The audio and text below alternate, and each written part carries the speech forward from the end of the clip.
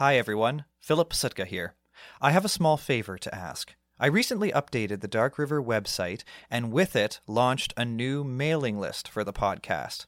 An email list is any author or podcaster's superpower. It's the most direct way that creators such as myself can connect with their audience. I have an exciting announcement coming soon and would like to share it with you first, and I'm going to need your help in launching this new development. So if you would be so kind, go to darkriver.ca and access the hidden episode at the top of the homepage to sign up for the mailing list.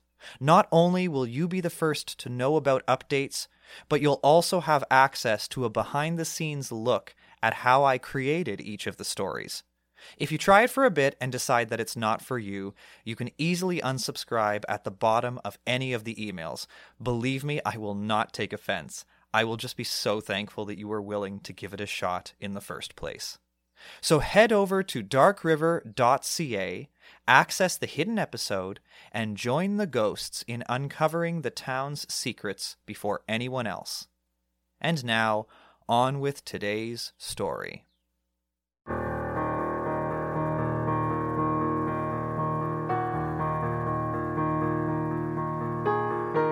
Thank you for joining me in this strange, small town in northern Ontario.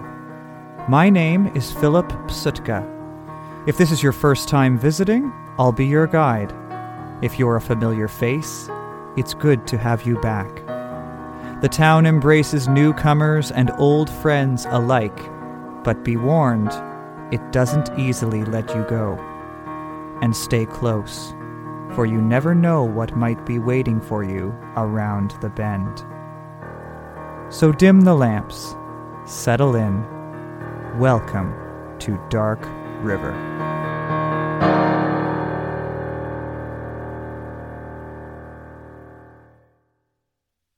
If you were to venture 2 kilometers outside Dark River and cut up around the northwest tip of Dark Trout Lake, you would find a landscape unlike any other around it, where the trees have been felled to expose the land, the logs used to form the walls of large dwellings that serve as boarding houses for workers.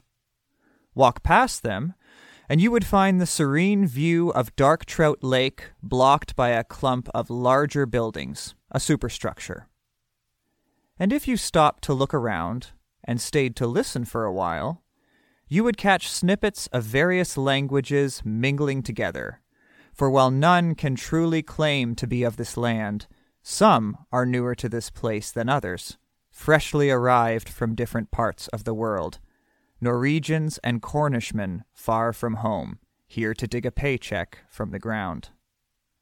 For here is industry beyond anything else in northeastern Ontario, opportunity to rival the world. Here, if you're up to the task, you may be rewarded with gold, or at the least, cash enough to feed your family for a while. Mining began in Ontario in the mid-19th century and grew over the next 50 years at a staggering rate. Silver was the primary target, until they discovered the nickel-rich soils along Lake Superior.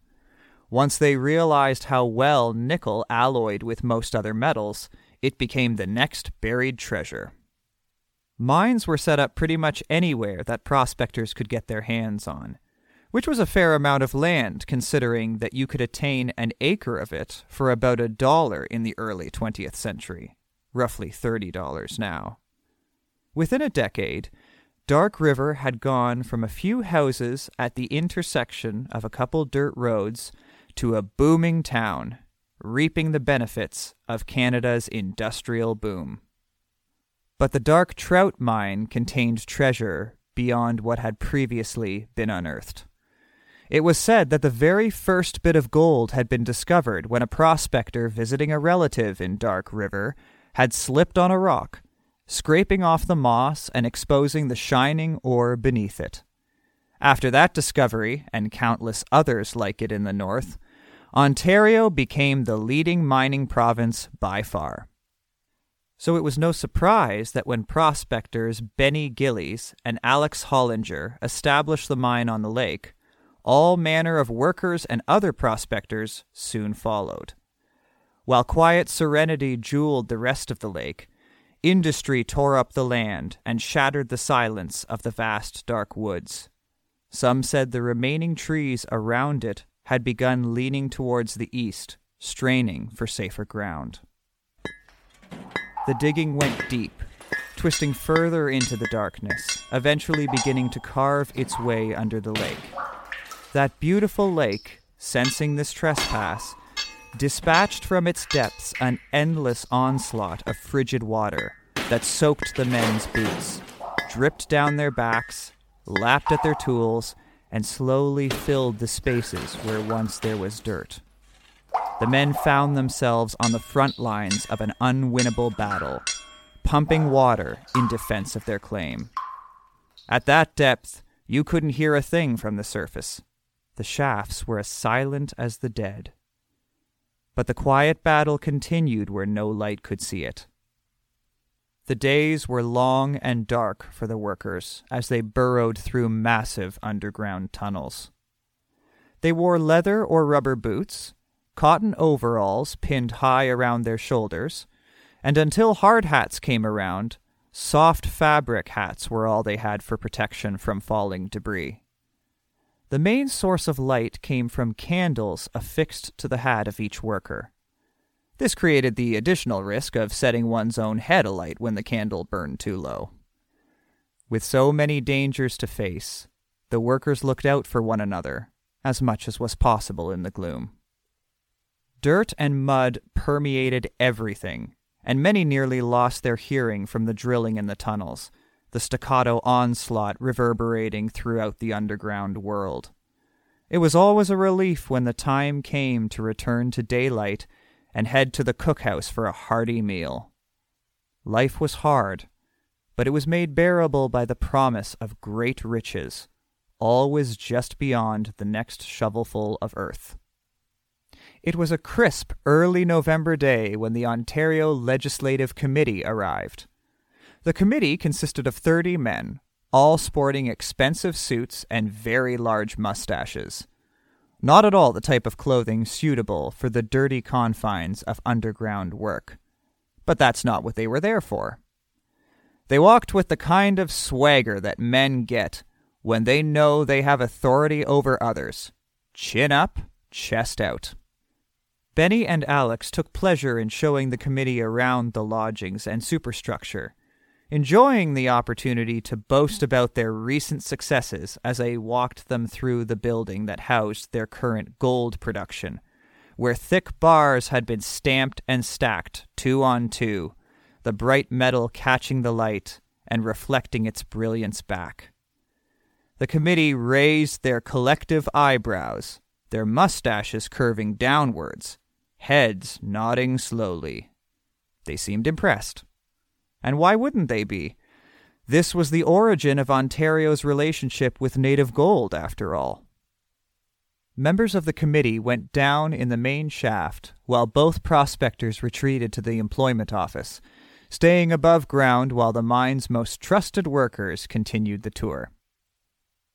"That went well," said Alex, once they were alone in the office. "So far," said Benny. "So far?" "Well," said Benny, "I don't know what they'll have to say about going that deep under the lake." "They'll say good for you, boys," said Alex. "The water keeps coming in. I'm sure they'll have something to say about that." "You're not sure of anything," said Alex. "I just think—" "You think too much," snapped Alex, and that was when Harry Greenberg, the head of the committee, appeared in the doorway. "Gentlemen," he said, his face hard as stone. And was it a little pale? Alex thought so. Ignoring the faint feeling of cold water sloshing in his stomach, Alex responded with perfect cheer. "Beauty, ain't she?" Harry's face didn't change. "I'm afraid adjustments must be made immediately." "Adjustments?" said Benny. "Because of the water? Do we need stronger pumps?" Alex turned and shot Benny a look that was unmistakable. "Shut your mouth," it said. "What sort of adjustments?" he asked aloud, polite as a gentleman. "Start by pulling your men out of there right now." "Is there a flood?" asked Benny, forgetting Alex's threatening glare and heading for the door. Alex shot out a hand and grabbed Benny by the arm as he attempted to pass. His grip was firm. "Now let's not get ourselves tied in knots here," he said. "We need to know the problem before we can fix it, don't we?" Slowly releasing Benny, he turned back to Harry and gently gestured for him to continue. "The braces are insufficient," said Harry. "At that depth, the tunnel needs to be fully lined, and you've got only patches holding the worst spots at bay. The committee's immediate recommendation is to pull all of your men out and send an emergency team down to reinforce before you dig yourselves into a watery grave." A moment passed before either man spoke. "Well," Alex stated calmly, "thank you for your recommendation."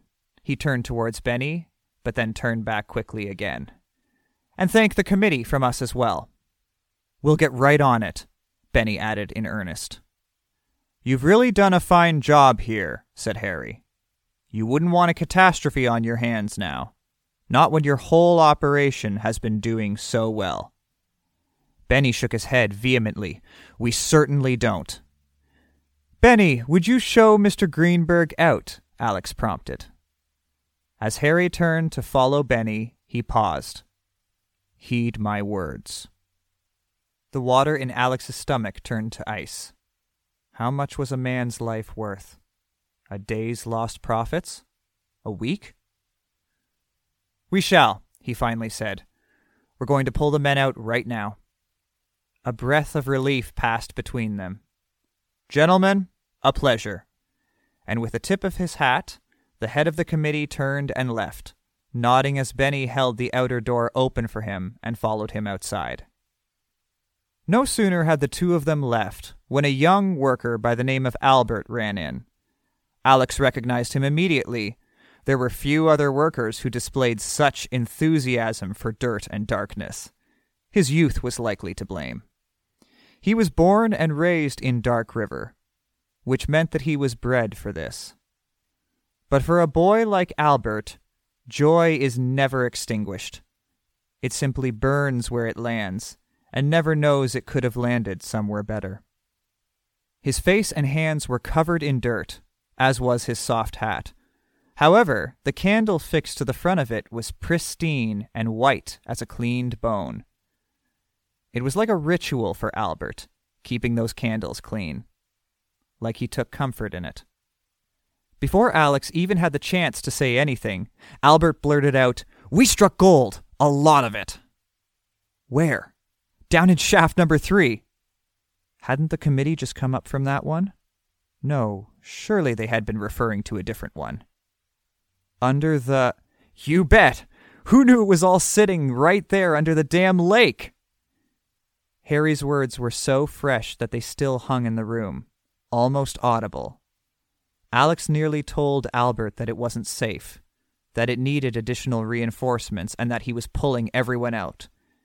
He opened his mouth. Silence came out. This would mean burying the very thing they were trying to extricate.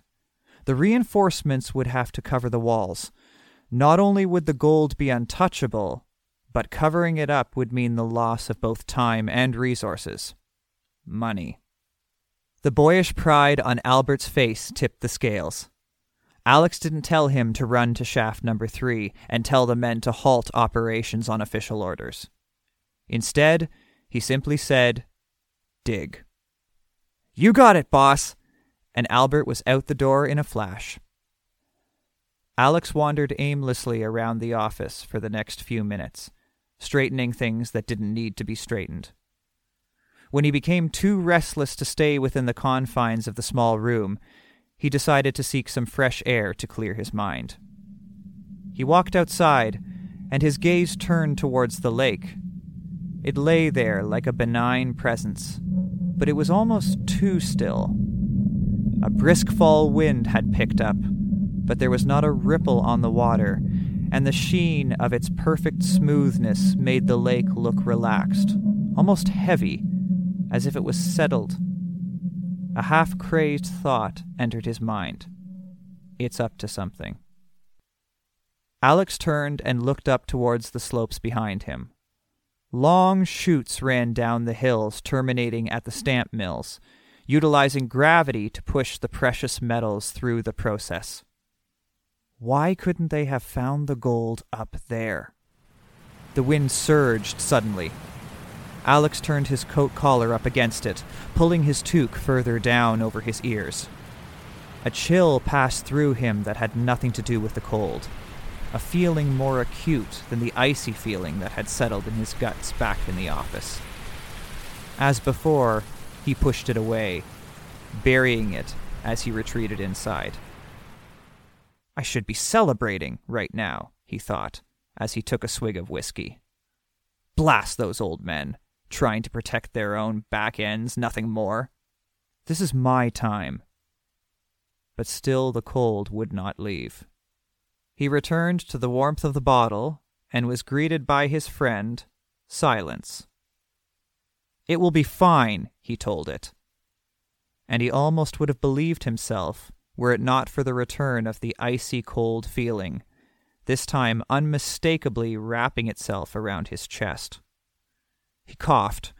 He drank. He coughed again. The whiskey did not warm it.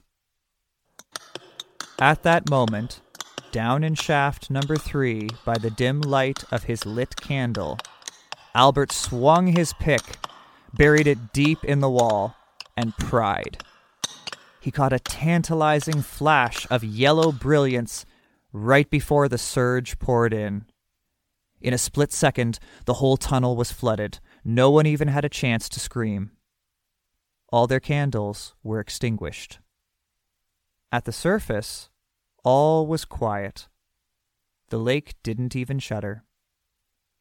Alex stepped out into the chaos as if in a trance.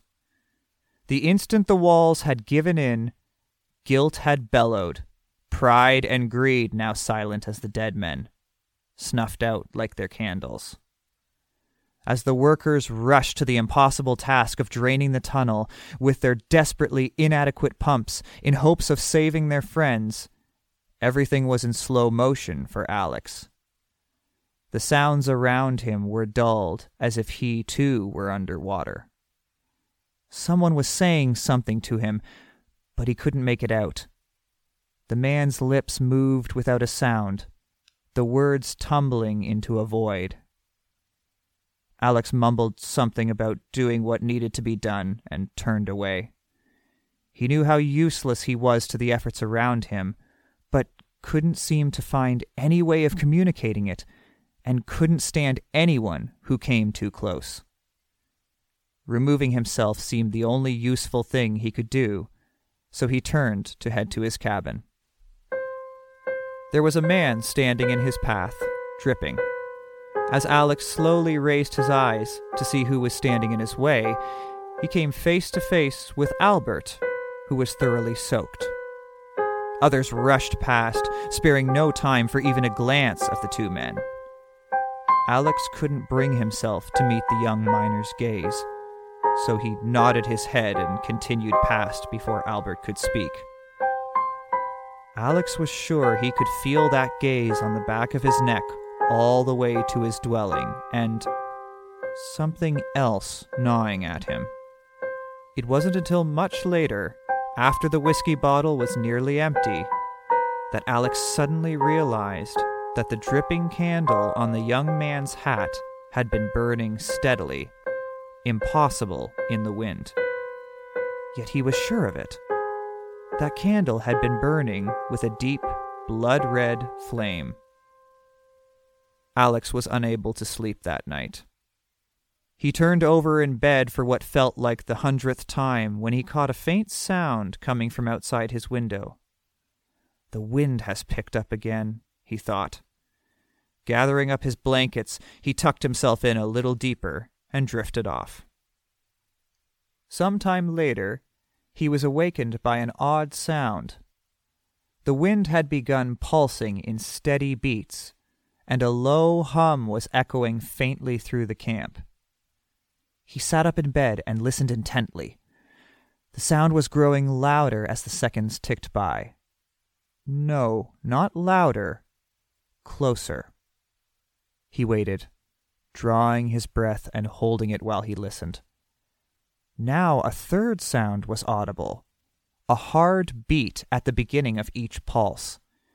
He strained to hear it, but soon it filled his one-room cabin, and it became unmistakable, inescapable, reverberating off the walls, a single word, repeated over and over again in a steady rhythm.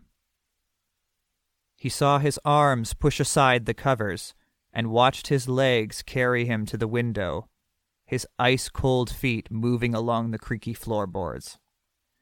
He could see nothing through the darkness outside, although the chanting continued, reaching a crescendo and pressing relentlessly on. And then he saw them.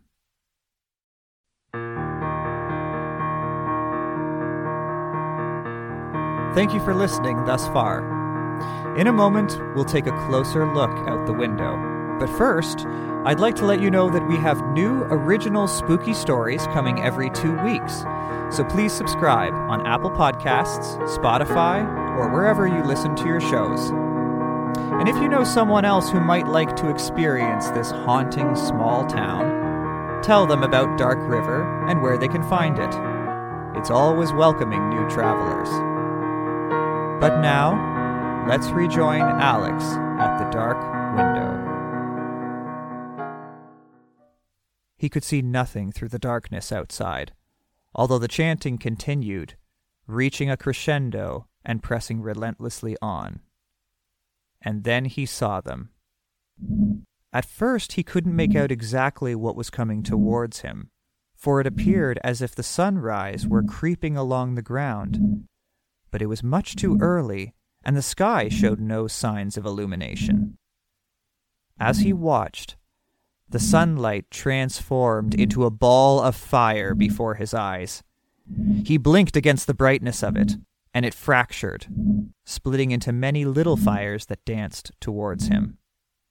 Candles, still fixed to the hats of their men and blazing bright red, an accusation, beacons of retribution. The men were coming for him, and their slow chant of dig, dig, dig hit Alex like a pick in the gut, over and over again, and something inside him snapped. All at once, he knew that everything was going to be all right. Alex was nowhere to be found the next morning. When the disaster in shaft number 3 was finally under control, and the dead had been counted and named, a search party was sent out to look for him. They scoured the woods for who knows how long, but to no avail. It was only when they were coming back along the shore of the lake that someone spotted the tracks. One set of bare feet marching its way from the direction of the cabins down to the lake, ending at the water's edge. One of the men began to say something about it being too cold for swimming, but stopped abruptly as he noticed the other tracks. The swimmer hadn't been alone. There were boot prints following him down to the shore, countless sets of them. They stopped just shy of the water in a perfectly straight line. Even more curiously, there were no tracks leading away from the shore. Not the bare feet, nor the boots. Whatever had happened had been final. It was as if a small crowd of spectators had seen what they needed to see and then simply vanished into the dawn.